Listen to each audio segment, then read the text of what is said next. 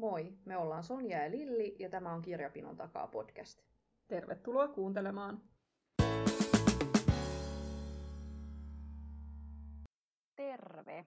Tänään käsitellään syksyn uutuuskirjoja. Me ollaan taas luettu läpi nämä syksyn kirjakatalogit ja tehty omat poimintamme. Miltäs Lilli vaikuttaa tuleva kirjasyksy sun mielestä? No erittäin hyvältä. Aina sanotaan, että tämä on nyt kaikkien aikojen kirjasyksy, ja tästäkin voi taas sanoa, että kyllä tämä nyt on se, että niin paljon tulee kaikkea hyvää. Ja tämä on niin kuin loppukesän paras hetki aina tämä, kun ne kaikki katalogit on ilmestynyt ja pääsee pläräämään. Ja ihan tosi kivaa haaveilla niistä kaikista tulevista luettavista, vaikka ei niitä kaikkia sitten välttämättä ehdikään lukea, mistä haaveilee. Mutta se on jo osa tätä lystiä, se listojen tekeminen. Kyllä joo, ja jos miettii tämmöistä niin kuin suomalaista perinteistä lukumakua, niin paljon tämmöisiltä suomalaisilta nimekkäiltä esimerkiksi on tulossa tänä syksynä uutuus, mutta ehkä hirveän monta semmoista ei sitten mun listalle kuitenkaan päätynyt, että mulle jäi ehkä semmoinen fiilis, että näitä on niin kuin just sopivasti, että ei tullut semmoinen liiallinen ähkyetapu, että mulle ei kumminkaan riitä aika kaiken tämän lukemiseen, mitä mä bongailin, vaan että on semmoinen I can deal with it, semmoinen, että ei makeeta mahan täydeltä. Joo, mulla tuli myös semmoinen tunne, että siellä on tosi paljon hyvää, siis että hyvää luettavaa riittää ihan, että on todella paljon mistä valita, kun niitä vaihtoehtoja on niin paljon, mutta että semmosia niinku must read juttuja, niin niitä ei ollut mitenkään liikaa, vaan aika sopivasti, että sit siellä on sellaisia, jotka on tosi kiinnostavia ja varmasti tosi hyviä, mutta et ei mun maailma kaadu, jos mä en ehdi niitä kaikkia lukea. Mun oli ainakin hirveän helppo muodostaa semmoinen top 5 tästä syksyn tulevasta kirjasadosta. Mites sulla? Joo, oli kyllä helppo. Se oli sen top 4 osalta helppo, ja sitten se viimeinen paikka oli vähän semmoinen, että siihen olisi ollut useampikin tulokas, mutta ei ollut vaikea kyllä se viimeinenkään paikka. Mikäs sulta sieltä esimerkiksi löytyy? No semmoinen ihan ehdoton must-juttu jännärien puolelta, niin Camilla Greben. Uska on tykännyt tosi paljon niistä edellisistäkin ja odotan tältä kovasti paljon. Sehän oli palkittu jo silloin, kun se oli ruotsiksi ilmestynyt. Oliko se nyt sitten Ruotsin paras rikosromaani sitten viime vuodelta? Joo, kyllä, niin kuin se lemmikkikin oli silloin useampi vuosi takaperin. Niin, ja kyllä kaikki nuo arvostelut, mitä on ehtinyt sitä uutuudesta lukemaan, niin ovat olleet hyvin ylistäviä, että ei tarvitse kyllä yhtään pelätä, että pettyykö, että on ihan varma, että en pety. Joo, aika takuuvarma. No mä jätin kokonaan ton Greben omalta listaukselta pois, kun se on jo ilmestynyt. Muuten se olisi kyllä ehdottomasti ollut mullakin tässä top 5, mutta jännäreistä puheen ollen niin otin listalle McSeekin Pahan verkkojännärin, joka ilmestyy syyskuussa. Eli sehän on tämän jo 35 maahan käännetyn Uskollinen lukija thrillerin jatko-osa. Ja ilmeisesti nyt sitten on tulossa TV-sarja Hollywoodissa niin tästä sarjan ensimmäisestä osasta.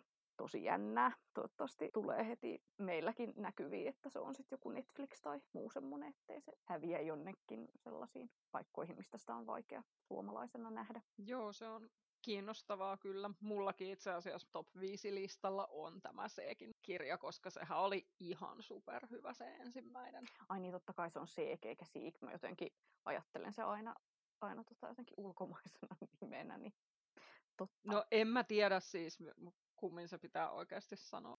No mutta kyllä toi kuulostaa loogisemmalta, kun jäin miettimään.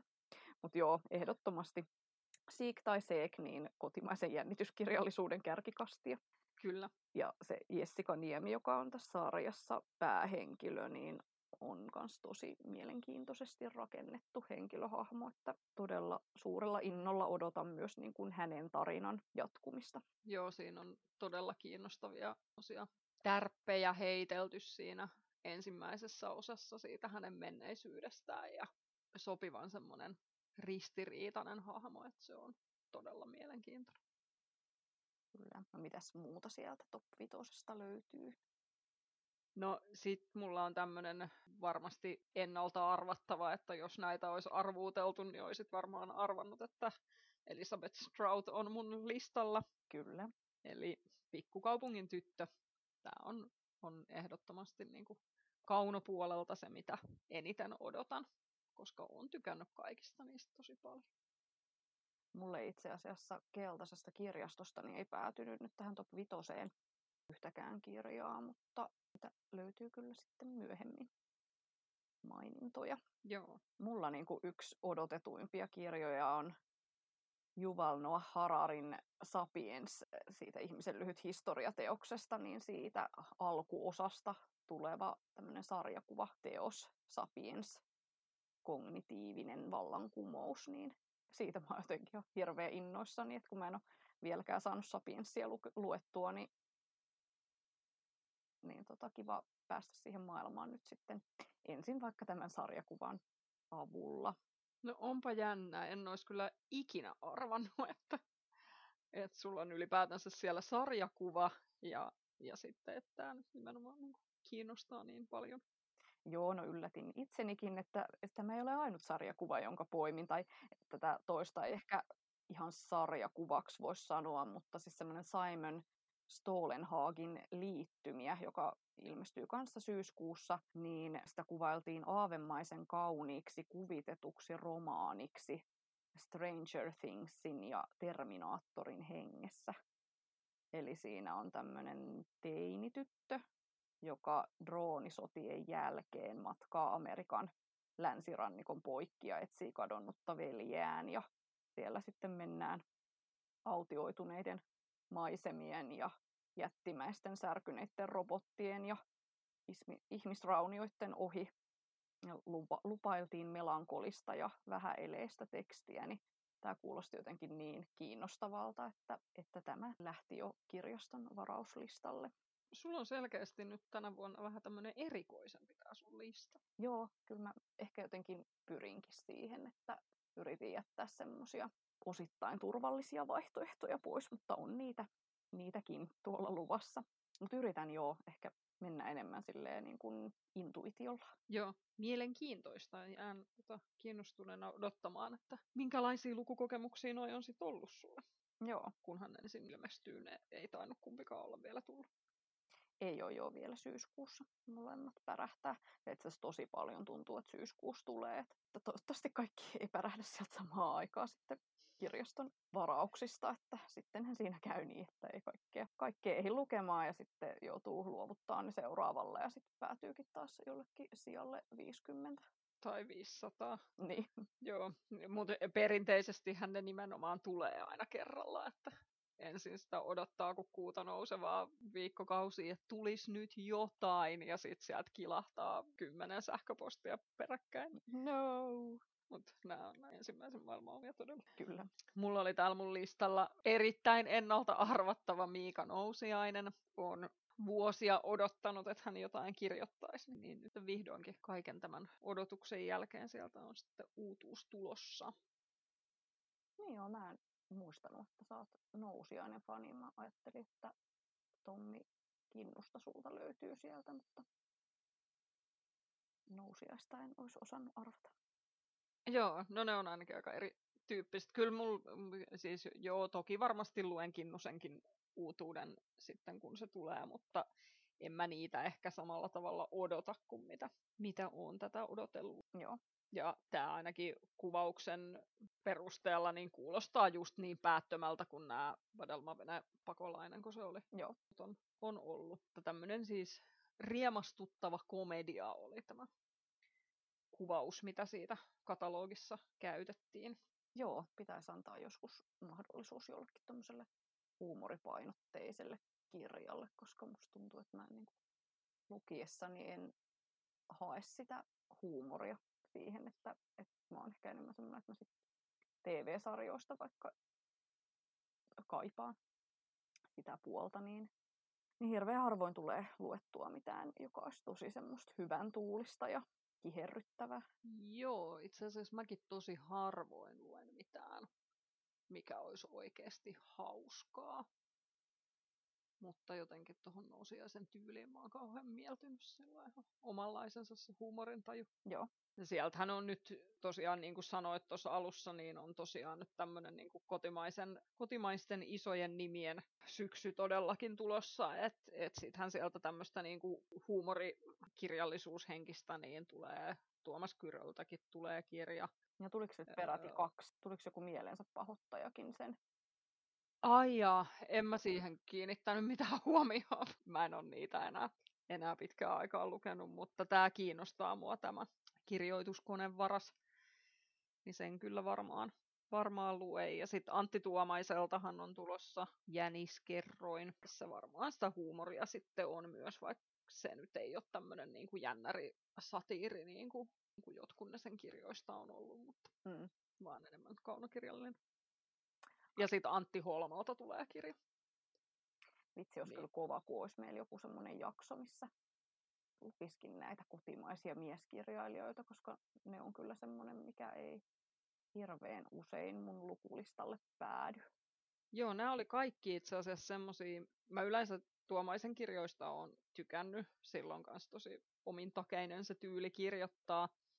No Holman sitä edellistä mä en lukenut, mutta voisin hyvin tätä harkita. Ja toi Kyrö siinä oli jotenkin ideana se, että ne on niinku hänen omia tämmöisiä ajatelmia ja hänen maailmankatsomustaan ironisesti kuvastavia ne tekstit, mitä siinä kirjassa on, niin sekin voisi olla ihan kiinnostavaa. Miksei? Kotimaiset mieskirjailijat jakso. Joo, laitetaan korvan taakse. Mulla on listalla sitten Jani Sakselin toimittama TV-sarjoihin liittyvä Parasta katseluaikaa -niminen esseekokoelma. Eli kaikesta siitä, mitä olemme 2000-luvulla katsoneet älykkäästi ja tunteella. Ja tässä on nyt sitten niitä TV-sarjoja, mitä mä perään kuulutin, kun mä edellisen kerran luin tämmöisen samantyyppisen, niin silloin siinä kirjassa ei ollut juurikaan semmoisia sarjoja, mitä mä olisin itse seurannut. Niin tässä on nyt sitten käsitelty Twin Peaksit ja Sinkkuelämät ja Game of Thronesit ja Stranger Things ja The Crown ja Handmaid's Tale ja alias Grace ja sitten supersankari-TV-sarjoja, jota mun mies seuraa, niin tästä jäi oikein semmoinen kutkuttava fiilis, että ihana päästä lukemaan analyysiä niin kuin rakkaista sarjoista. Joo, toi on mulla kanssa ei päässyt tuohon top 5. Se oli itse asiassa yksi niistä, jotka siitä 5. paikasta oli vaihtoehtoina, mutta on ehdottomasti mullakin lukulistalla kyllä just sen takia, että siinä oli nyt just ne kaikki ihanat sarjat, mitä on tullut katsottua tosi paljon, niin on kiinnostava. Joo, ja nyt kun mä elän vielä sitä Harry Potter-lukukokemuksen jälkihuumaa, niin mä just luin Pottereihin liittyen semmoisen leffakirjan, missä on runsaasti kuvitusta ja kerrotaan niistä leffojen tekemisestä, niin nyt on syksyllä ilmestymässä myös Game of Thronesista semmoinen lahjakirja, niin se kiinnostaa kanssa kovasti tästä niin kuin TV-puolelta. Uskoisin, että se olisi semmoinen kiva kahvipöytäkirja, mitä sitten selailla vaikka niin kuin joulukiireiden ohella. Joo. No, kotimaista kaunokirjallisuutta mulla edustaa sitten Terhi Kokkosen Rajamaa. Mä oon tosi iso Scandinavian Music Group-ystävä. Ja kiinnostaa tosi paljon, että mitä semmoinen lyriikkatähti saa aikaiseksi, kun lähtee rakentamaan romaania. Eli tätä hänen esikoiskirjaa niin kuvaillaan vahvatunnelmaiseksi, psykologiseksi romaaniksi ihmisistä poikkeusolosuhteissa. Ja Twin Peaks kohtaa nukkekodin thrillerimäisessä romaanissa. Että aika kiinnostava asetelma. Eli tässä aviopari joutuu auto-onnettomuuteen palatessaan Lapin lomalta ja sitten he joutuvat jäämään seudun ainoaan majataloon toipumaan ja siitä sitten alkaa kehkeytymään sitten tämmöiset thrillerimäiset hetket ilmeisesti. Kiinnostavaa. Kuulostaa kiinnostavalta. Multa meni kyllä tommonen ihan ohi. Muistaaksä kenen kustantajan olla? Se oli Otavan kustantama. Mikäs sun viimeinen? Mun viimeinen on, koska mä halusin nyt vaan mun listalle yhden tietokirjan, kun siinä ei nyt ennestään semmoista ollut, niin sitten tosiaan valitsin nyt sieltä, mitä olin kiinnostavia tietokirjoja löytänyt, niin yhden. Ja päädyin valitsemaan tämän Kim Jong-unista kertovan kirjan, koska mä tykkäsin siitä ihan tosi paljon siitä Loistava ystäväni kirjasta, mikä tuli silloin, koska siitä nyt vuoden verran suunnilleen. Kiinnostaa kauheasti tämä, että miten maailmassa nyt voi tollainen tyyppi olla, joka on saanut noin paljon valtaa tai lähinnä onnistunut ottamaan sitä, ja josta tiedetään niin hirveän vähän. Niin kiinnostaa, että avaako tämä teos nyt ihan aidosti jotain uutta siitä, vai onko tämä nyt sitten saman vanhan kertausta, mitä ne kaikissa dokumenteissa samoja juttuja aina kerrotaan. Niin kuin toi just kiinnostavaa, että koet, että sillä aiheella on vielä niin kuin annettavaa, että se edellinen ei ollut semmoinen, niin kuin sitä nyt sanoisi, että olisi antanut kaiken mahdollisen, että ei tarvitse niin kuin palata samaan aiheeseen. Niin, mä en tiedä, kun se siinä on just se kiinnostava puoli, että jos on muutaman dokkarin nähnyt ja sitten sen yhden kirjan lukenut, niin että oliko siinä vaan sitten jo oikeasti kaikki, niin se ei nyt selviä millään muulla kuin lukemalla tämän. Kyllä. Mullakin on viimeinen kirja, tietokirja, Eeva Kolun Korkeintaan vähän väsynyt, eli kuinka olla tarpeeksi maailmassa, jossa mikään ei riitä. Ja Kolu itse on kamppaillut uupumuksen ja riittämättömyyden tunteiden kanssa ison osan aikuisuudestaan. Ja tässä kirjassa hän sitten miettii, että mikä kaikki meitä uuvuttaa. Ja tämän pitäisi olla tarkka ja terävä katsaus 2000-luvun burnout-kulttuuriin. Ja tosiaan tämä Eeva Kolu, niin hän kirjoitti aikoinaan semmoista Kaikki mitä rakastin blogia. Ja se oli ihan mun ykköslemppari.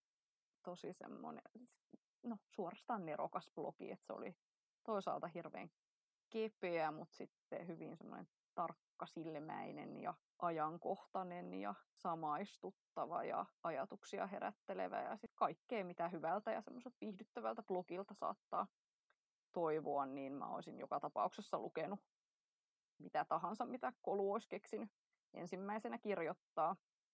Et mä en ehkä tällä hetkellä koe, että mä tarttisin kirjan juuri tästä aiheesta mun elämään, mutta toisaalta varmasti tämä sisältö on kumminkin semmoinen, että tulee kokemaan monia aha-elämyksiä Kolun tekstien parissa, koska niin kävi yleensä aikaisemminkin, kun häneltä luki niitä blogipostauksia, niin tämä on kyllä odotetuimpia.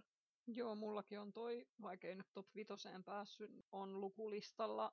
Aion ehdottomasti lukea. On kyllä siis jo silloin muinoin lukenut sitä blogia ja seuraan Kolua tuolla somessa, mutta en nyt ehkä ihan noin niin kuin sen blogin fani ole silloin ollut, mutta mua taas kiinnostaa enemmän nimenomaan tämä aihe ja se, että kaikki on niin väsyneitä ja se, mikä oli ihan siinä kirjan nimessäkin, että kun mikään ei vaan riitä tänä päivänä, niin se on mun mielestä tosi kiinnostava teema jo ihan semmoisen niin kuin, yleisen hyvinvoinnin näkökulmasta ja sitten ehkä semmoisen niin kuin työhyvinvoinnin näkökulmasta myös.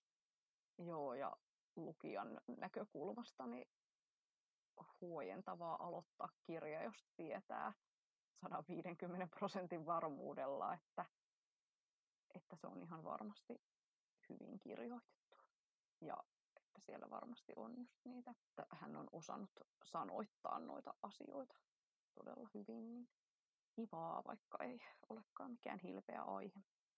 Joo, mutta mä uskon, että se on kirjoitettu semmoisella tyylillä, että siitä ei niinku paha mieli tule kuitenkaan, vaikka aihe onkin tollainen, että päinvastoin. Onko sulla paljon muuten tietokirjoja, mitä sä aiot lukea? No ihan muutama. Tää ei ehkä mulle tule olemaan mikään niin kuin tietokirjallisuuden huippusyksy. Mua kiinnostaa esimerkiksi Mad Venturesin Matkaopas Suomeen. Eli tämmöinen kotimaan seikkailijalle käsikirja maan parhaille pysähdyspaikoille. Kerrotaan parhaat kuppilat ja unohdetut aktiviteetit ja hylätyt rakennukset ja upeimmat luontokohteet ja niin edelleen. Et mä en ole ihan hirveästi Suomessa reissannut, niin tää on varmasti semmoinen silmiä avaava ja matkakuumetta herättelevä. Ja varmasti semmoinen, minkä tulee hankkimaan ihan omaan hyllyyn. Joo, toihan on kiinnostava ja ne on kyllä ne pojat todellakin niinku, ajan hermolla aina. Et taaskin ovat tienneet, mistä aiheesta kannattaa kirja tehdä. Sitten toinen, mikä mua jäi kiinnostelemaan, niin on Marja von Gungelgeen ja Vlada Laukkosen Kaikki koodaa. Eli tämä kirja vastaa siihen, että mitä koodaaminen oikein on ja mitä on hyvä tietää tietokoneista ja IT-alasta, vaikka ei haluaisikaan koodariksi. Eli sopii heille, jotka haluavat ymmärtää alaa paremmin jo ihan yleissivistyksen vuoksi, niin varmaan tekisi hyvää lukasta tämä. Joo, toi oli semmoinen, että mä katoin sitä kanssa, että aiheena ei välttämättä ihan täysin semmoista, mikä kiinnostaa, mutta sitten siinä oli jotenkin niin hyvin ilmastu se, että kaikkien kannattaisi tietää, Niin, kyllä. vaikka ei niin oiskaan kiinnostunut, niin sitten huomasin vähän kiinnostuneeni. Sepä se. No sitten mulla oli vielä tämän Kate Murphyn Et taida kuunnella. Eli miksi kuunteleminen on tärkeää ja miten se muuttaa meitä. Tämä kirja on Observerin ja Stylist-lehden vuoden 2020 parhaaksi tietokirjaksi valittu. Ja New York Timesissa, kun tämä kirjailija julkaisi artikkelin tästä samasta aiheesta 2019, niin se on lehden luetuimpia artikkeleita. Että niinku toisaalta kuulostaa tosi hyvältä, että mä toivon, että se osoittautuu viihdyttäväksi, kiinnostavaksi, mutta sitten mä ehkä pelkään, että se osoittautuu jotenkin kevyeksi ja vähän semmoiseksi höpöhöpöksi.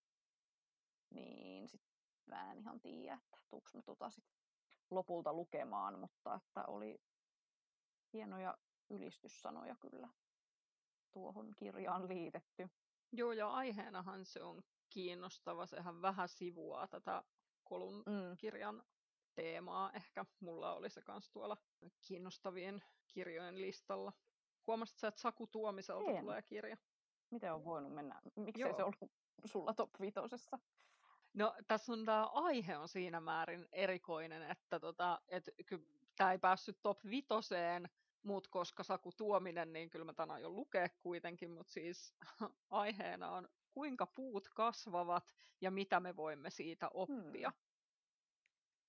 Tämä on siis tämmöinen, niin kuin, tässä sanotaan tässä kuvauksessa, että teos haastaa ajattelemaan elämää eri tavalla. Se muuttaa näkökulmasi paitsi puihin, myös kaikkialla vastaan tulevaan kasvun filosofiaan.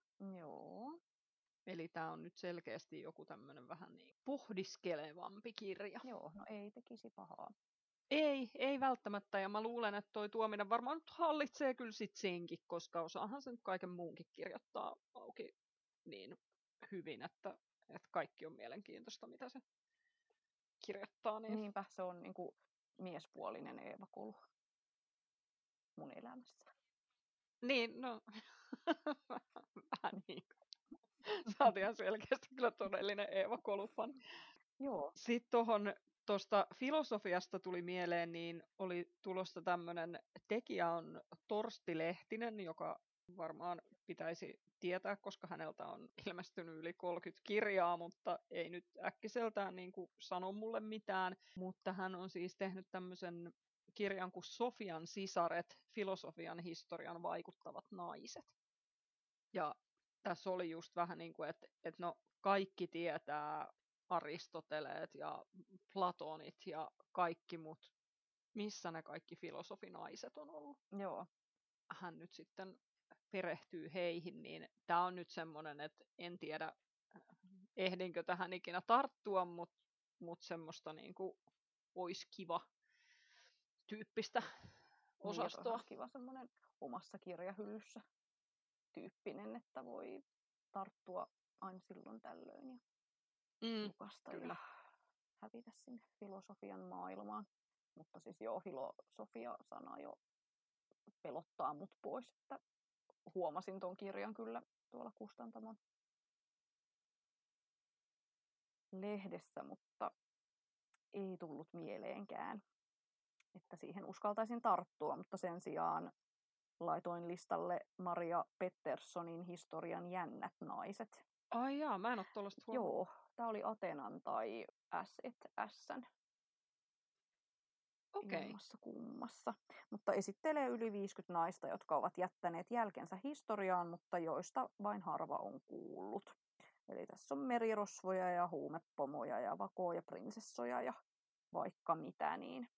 Ja käsittääkseni ihan siis aikuisten kirja, että ei ole, tai että on varmaan jonkun verran sukua näille kapinallisten tyttöjen iltasatukirjoille ja näin, mutta että Niin, totta.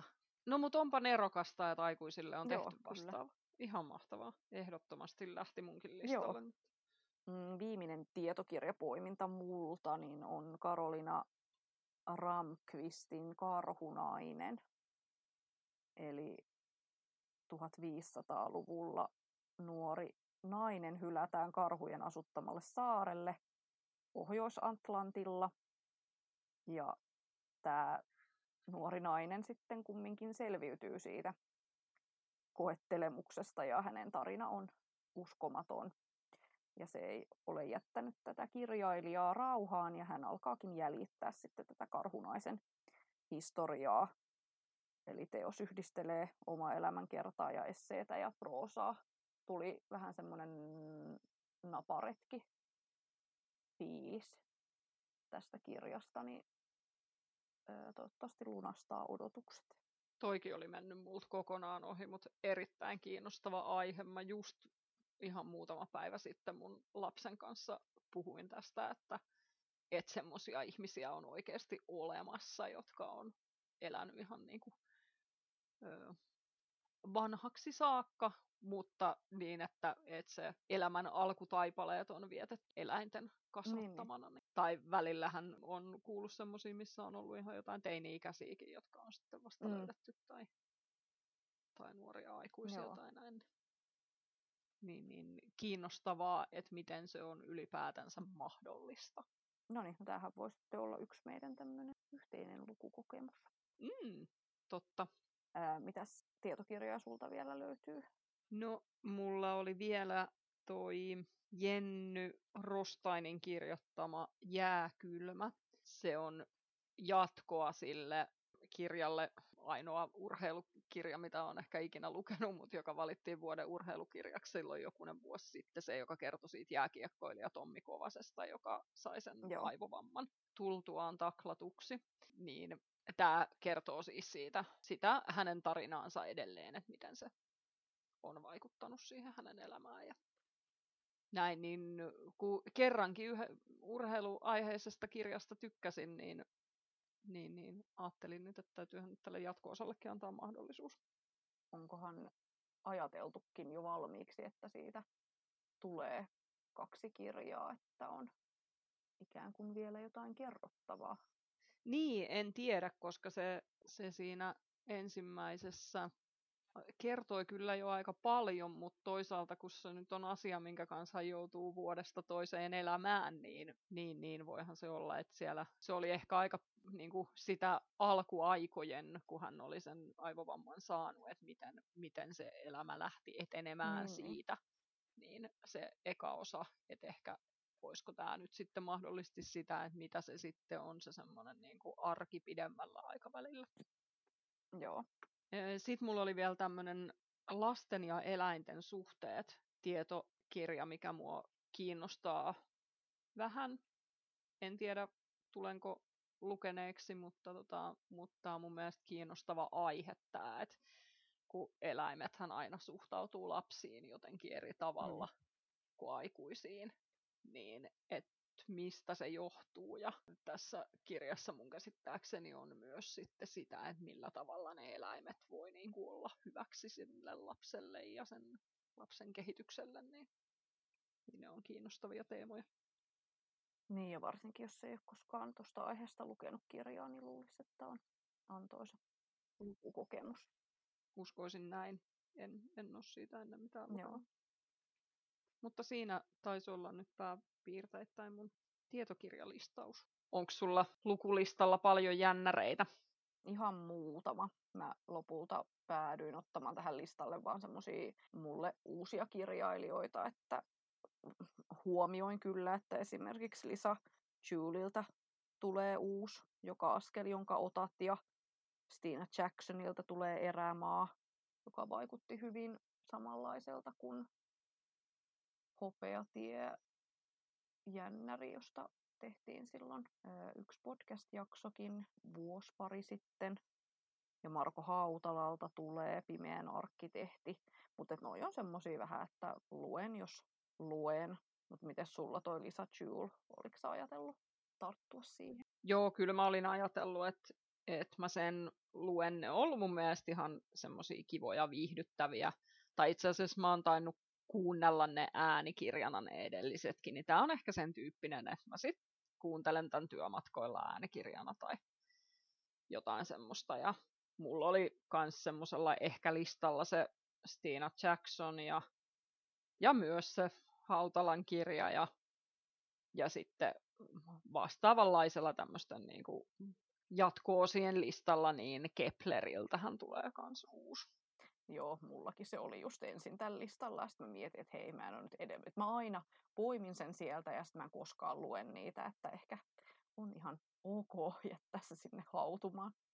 Mutta semmoisia jatko-osia, mitä mä nyt oikeasti odotan, niin on tuolta Kristiina Ulssonilta tulee semmoinen Korkein tarjous kuolemasta. Ja mä en ole siltä lukenut mitään muuta kuin ne Lotus Blues ja Mion Blues. Ja sehän oli siis semmoinen ihan erillinen sarja, missä ilmestyi vaan ne 2 osaa silloin jo vuosia sitten, mutta tämä on nyt siis jatko-osa mun käsittääkseni niille. Okei. Niistä oli se semmoinen asianajaja mies päähenkilönä. Niin se on kyllä semmoinen, että mä tykkäsin niistä 2 ensimmäisestä niin paljon, että luen kyllä varmasti tämänkin. Sittenhän sieltä oli tulossa kaikki semmoisia tuntemattomampia, mutta oliko sulla niitä sitten listoilla? Joo, poimin Bea Parisin Suljettujen ovien takana. Kuvailtiin hyytäväksi klaustrofobiseksi psykologiseksi thrilleriksi. Siinä seurataan täydellistä pariskuntaa, Jack ja Grace, joista kukaan ei voi olla pitämättä, mutta sitten ihmetellään, että miksi sitä naista ei koskaan näe ilman sitä miestä ja miksi heidän makuuhuoneessaan on kalterit. Niin tämä jäi heti kiinnostamaan esittelyn luettuani. Makuuhuoneessa olevat kalterit on kieltämättä vähän epäilyttävää silloin. Joo, ja kun ihan Keskimäärin. varmasti tuossa sitten on toi loppuratkaisu on jotain aivan muuta kuin mitä olettaa nyt tällaisen esittelytekstin jälkeen, niin sitten olisi kiva päästä yllättymään. Kyllä. Joo, se kuulosti kiinnostavalta. Ja sitten toinen on Sam Lloydin Muistometsä. Siinä 12-vuotias poika löytää syrjäisen metsämökin kellarista ikäisensä tytön vangittuna, mutta ei halua kertoa siitä kenellekään, koska hänellä ei ole ikinä ollut ystävää ja nyt on, niin hyvä, jos asiat pysyy näin kuin ne ovat. Mutta sitten varjoissa vaanii sieppaaja ja hänen käytös alkaa muuttua uhkaavaksi, niin pääseekö kumpikaan nuorista lopulta pakoon? Niin kiinnostava alkuasetelma ja just, että hyytävä. Onko siinä jotain niin kauhun tai fantasian elementtejä vai että onko se kumminkin ihan tämmöinen realistiseen maailmaan liittyvä, niin kiinnostava lähteä lukemaan.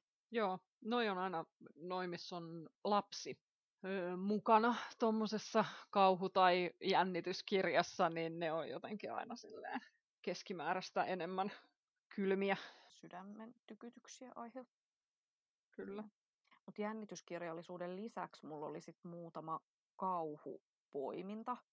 Eli Jennifer McMahonilta on tulossa semmoinen kuin Talven lapset.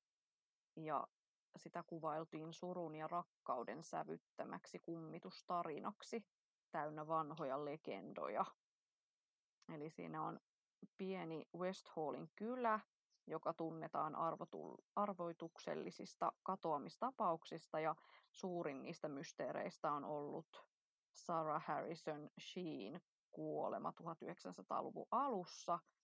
Ja nyt sitten tässä meidän ajassa niin Ruthien äiti katoaa, ja sitten tämä Ruthie etsiessänsä äitiä niin löytää sitten tämän 1900-luvun alussa kadonneen Saran piilotetun päiväkirjan, koska hän asuu siellä hänen vanhassa kotitalossa, niin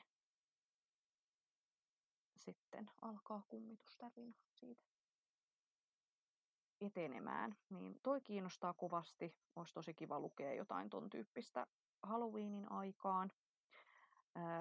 Toinen kauhupoiminta mulla on Andrew Michael Hurliltä Nälkänummi.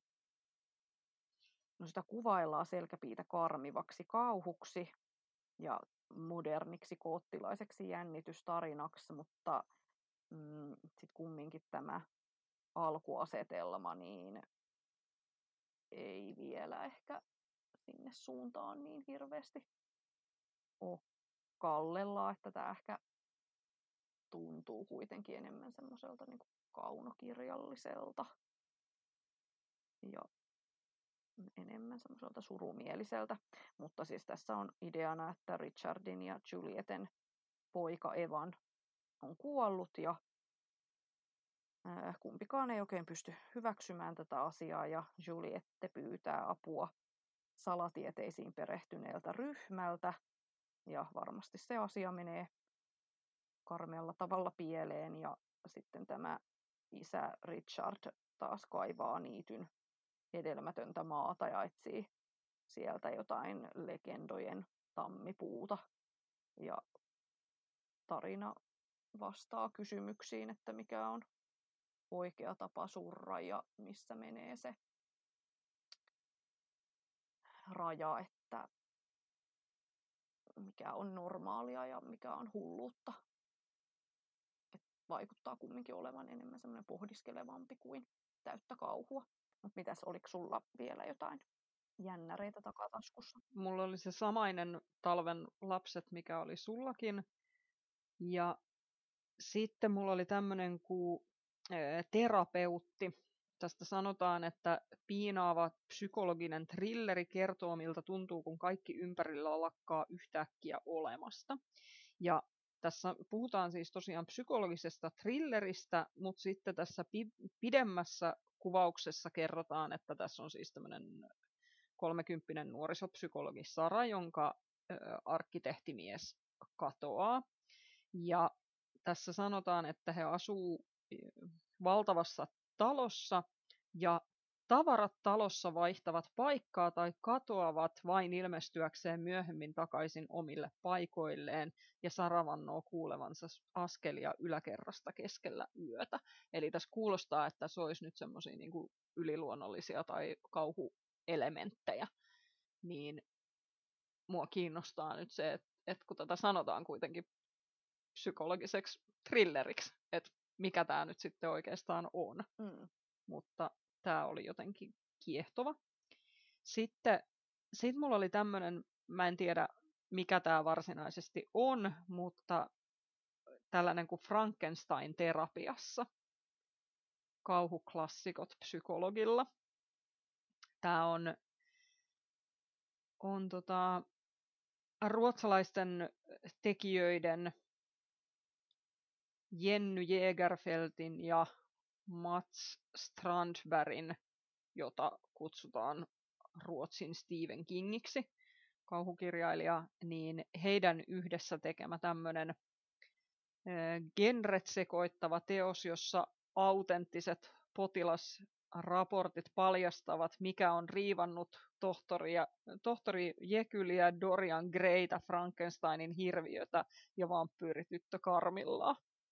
Okay. Eli avaa kauhukirjallisuuden klassikoita tälleen erilaisella tavalla. No onpa jännä. Niin, mä en tosiaan tiedä, ei tämä nyt ole jännityskirja, mutta tämä oli kuitenkin siis kaunoon luokitettu, ettei se nyt ollut niinku tietokirjakaan. Niin. Mutta se kuulosti kauhean kiehtovalta. Joo, ainakin spesiaali näkökulma vanhoihin tuttuihin ystäviin. On todella erilainen. Mites sun kaunot? Haluatko ensin puhua kotimaisesta kaunokirjallisuudesta vai käännetystä? No tuossa alussa vissiin tuli siitä kotimaisesta nyt jonkun verran jo puhuttuakin, kun oli näitä kotimaisia herroja, niin jatketaan nyt vaikka sen kotimaisen parissa ensin. Joo, no tosiaan mulle se Terhe Kokkosen Rajamaa niin on se kotimainen kaunokirja, jota odotan, mutta sitten hyvänä kakkosena niin Katja Kaukosen Saarionne linnut lentävät kuolemaan kiinnostaa kovasti. Siinä hulluksi leimattujen naisten saarella tosiaan elää nämä holtittomat naiset, joista yhteiskunta on halunnut eroon, niin siellä heitä yritetään enemmän tai vähemmän parantaa. Ja odotan, että olisi kaunista ja runollista kieltä ja sellainen teos, johon pitää tai saa keskittyä ja jota pitää lukea vähän sille makustellen. Niin kovat odotukset. Joo. Sitten mulla on myös Satu Vasantolan Kaikki kadonneet. Tarina katkenneista perhesuhteista ja peruuttamattomista vahingoista. Eli tässä on Annu-niminen päähenkilö, joka on varttunut kasvattiperheessä, eikä vaikka elämä on mennyt ihan mukavia latuja, niin ei ole saanut rauhaa, kun ei tiedä, että mitä silloin aikoinaan perheelle tapahtui. Mua ei ehkä ensisijaisesti edes kiinnosta niin tämä uusi tarina, vaan ylipäätänsä tämän Vasantolan kirjat, koska hän sai siitä En pala takaisin koskaan luulen -kirjasta sekä Tiiliskivi-palkinnon että Kiitos kirjasta -palkinnon, ja mä en ole sitä lukenut.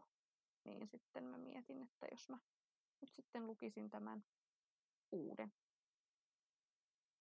Joo, mä taas luin silloin sen ja se oli mun mielestä kyllä tosi hyvä, mutta tämä ei nyt päässyt sit listalle sen takia, koska olen häneltä jo sen yhden lukenut, niin ajattelin, että olisi kiva, että tällä listalla olisi sitten vähän semmosiakin, mitä en ole ennen lukenut, mutta lopulta siis mun listastahan tuli kaiken kaikkiaan semmoinen, missä on vaan vanhoja tuttuja, että sinänsä voisin hyvin tonkin sinne lisätä. Oliko sulla muita kotimaisia vielä?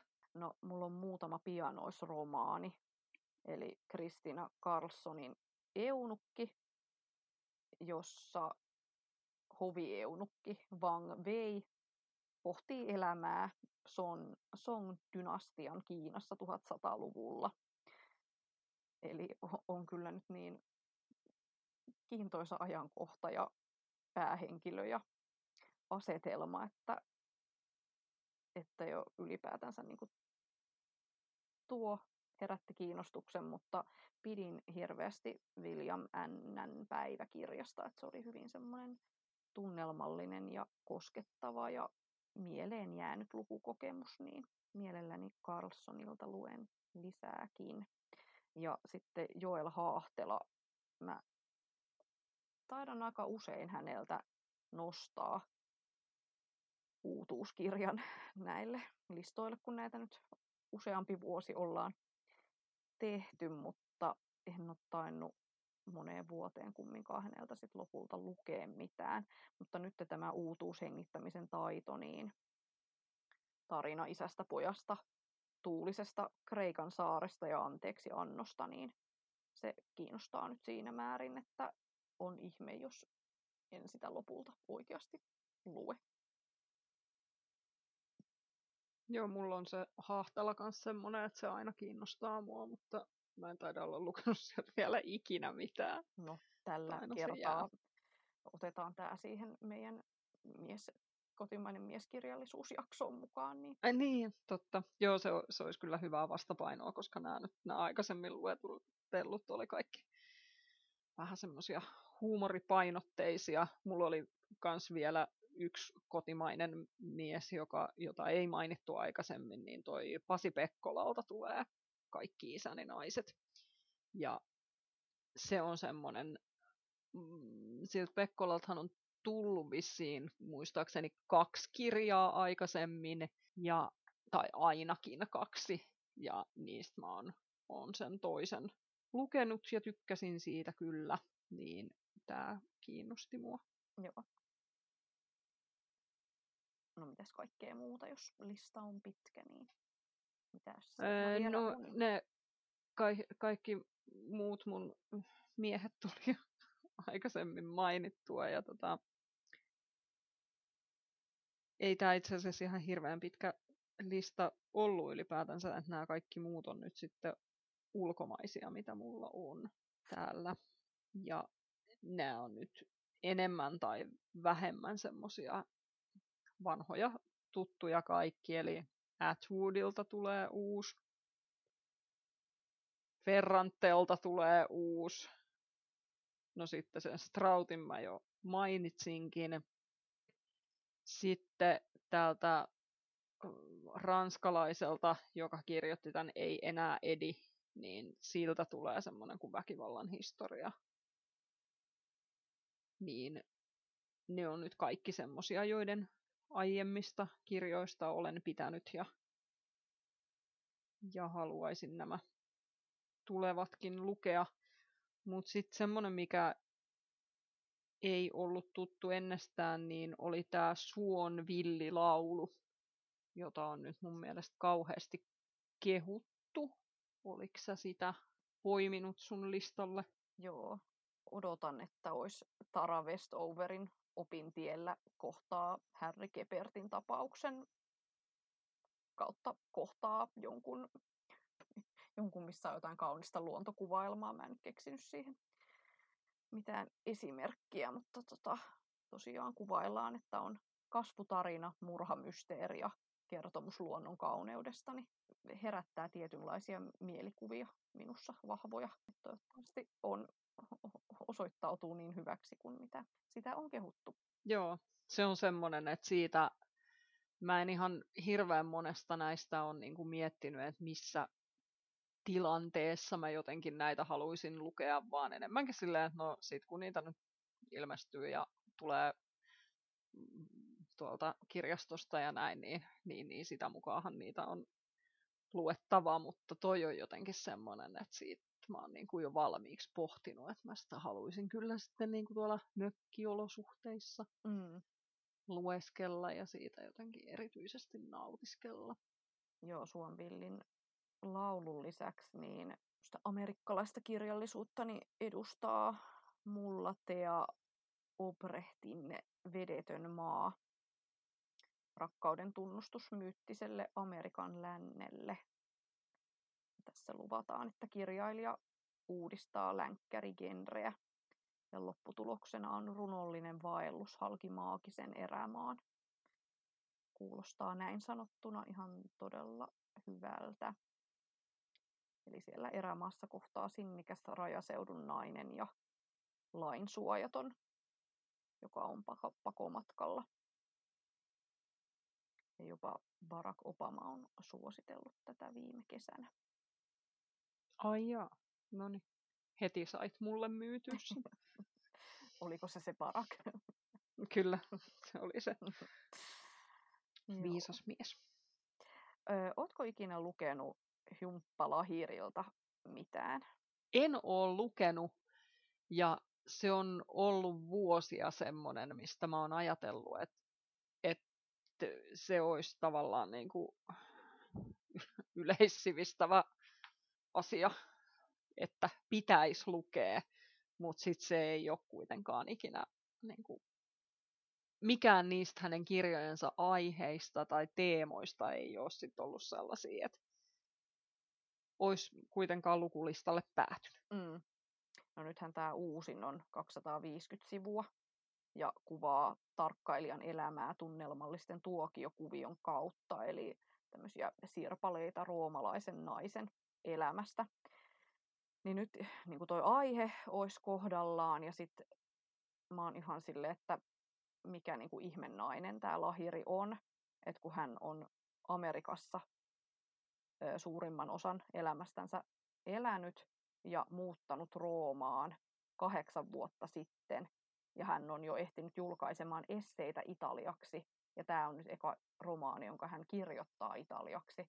Niin kuka niin kuin oppii 8 vuodessa uuden kielen niin hyvin, että sillä voi tehdä niin kuin loistavaa proosaa. Niin se sai mut kiinnostumaan tästä kirjasta ja varmaan tulen sen lukemaan. No onpas kiinnostava kuvio. Joo, ja siis eihän mä tiedä, onhan hän voinut lukea siis Italiaa vaikka 20 vuotta siellä Amerikassa, että tarina ei sitä kerro, mutta mä nyt oletan, että hän on tämmöinen ihmelapsi. Niin, ja hän oli siis bengalilaistaustainen. Joo, kyllä. Eli varmaan sitten osaa tosiaan monia kieliä varmaankin. Kiinnostavaa. Joo. Mun keltaisen kirjaston poiminta osui nytten tämmöiseen uuteen tulokkaaseen Evie Wyldiin. Me olemme susia. Luvataan tummasävyistä romaania, jossa on 3 eri aikakautta ja 3 naista. Ja tapahtumapaikka on Skotlannissa.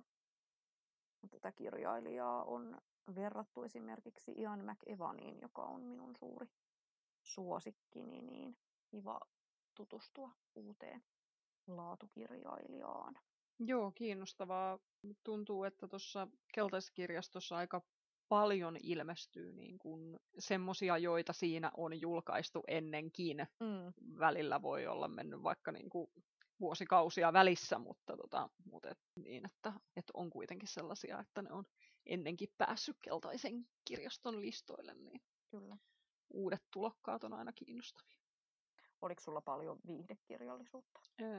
Ei, kun mun kaikki kirjalistat oli jo siinä. Ei mulla oikein ollut enää mitään muuta. Mutta mä en itse asiassa mä jätin kaikki viihdekirjat listaamatta, koska ne on semmosia, mitä mä ehkä kulutan enemmän äänikirjoina. Ja ne menee vähän niin kuin fiiliksen mukaan, että sit kun mä kaipaan jotain semmoista kevyttä, niin sit mä vaan etin jonkun. Et nyt mä esimerkiksi tällä hetkellä kuuntelen äänikirjana niitä Jenny Colganin kirjoja, ja sitten toki meinaan Lucinda Rileyn uuden lukea sitten, kun se ilmestyy syksyllä, niin ne on semmosia. Et kyllä niitä kulutan, mutta oon jättänyt ne listaamatta. Joo. Oliko sulla? No kun mähän oon kanssa viime kertoina niin poiminut niitä useamman, ja sitten mä en kumminkaan juuri koskaan niitä päädy oikeasti lukemaan, mutta mä haksahdan hienoihin kansiin ja sitten just niihin tunnelmallisiin kuviin niistä, että voi kun tätä olisi mukava sitten lukea teekupponen kädessä ja villasukat jalassa ja oi että. Mutta tällä kertaa mä nyt päädyin ottamaan vain yhden kirjan, eli Jenny Fagerlundin 24 pientä ihmettä, jota markkinoitiin joulun täydelliseksi viihderomaaniksi. Mä ajattelin, että olisi ihana kerrankin lukea semmoinen joulukalenteri-tyyppinen kirja, missä on 24 kappaletta ja jokaiselle päivälle oma kappale. Niin tässä tämä päähenkilö päättää tehdä 24 hyvää tekoa ennen joulua. Eli tämä on siis rakennettu joulukalenteriksi ikään kuin tämä kirja. Kyllä, niin mä ajattelin, että tämä voisi nyt olla aika ihana joulukiireiden keskelle.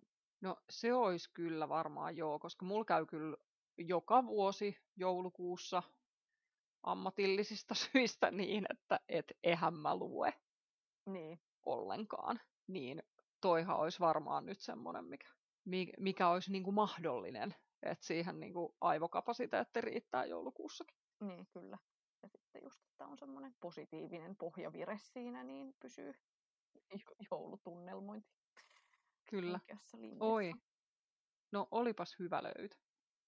Mutta semmoista poimittiin tänä syksynä. Me ollaankin tässä jo melko pitkään turistu, niin lähdetäänkö linjoilta?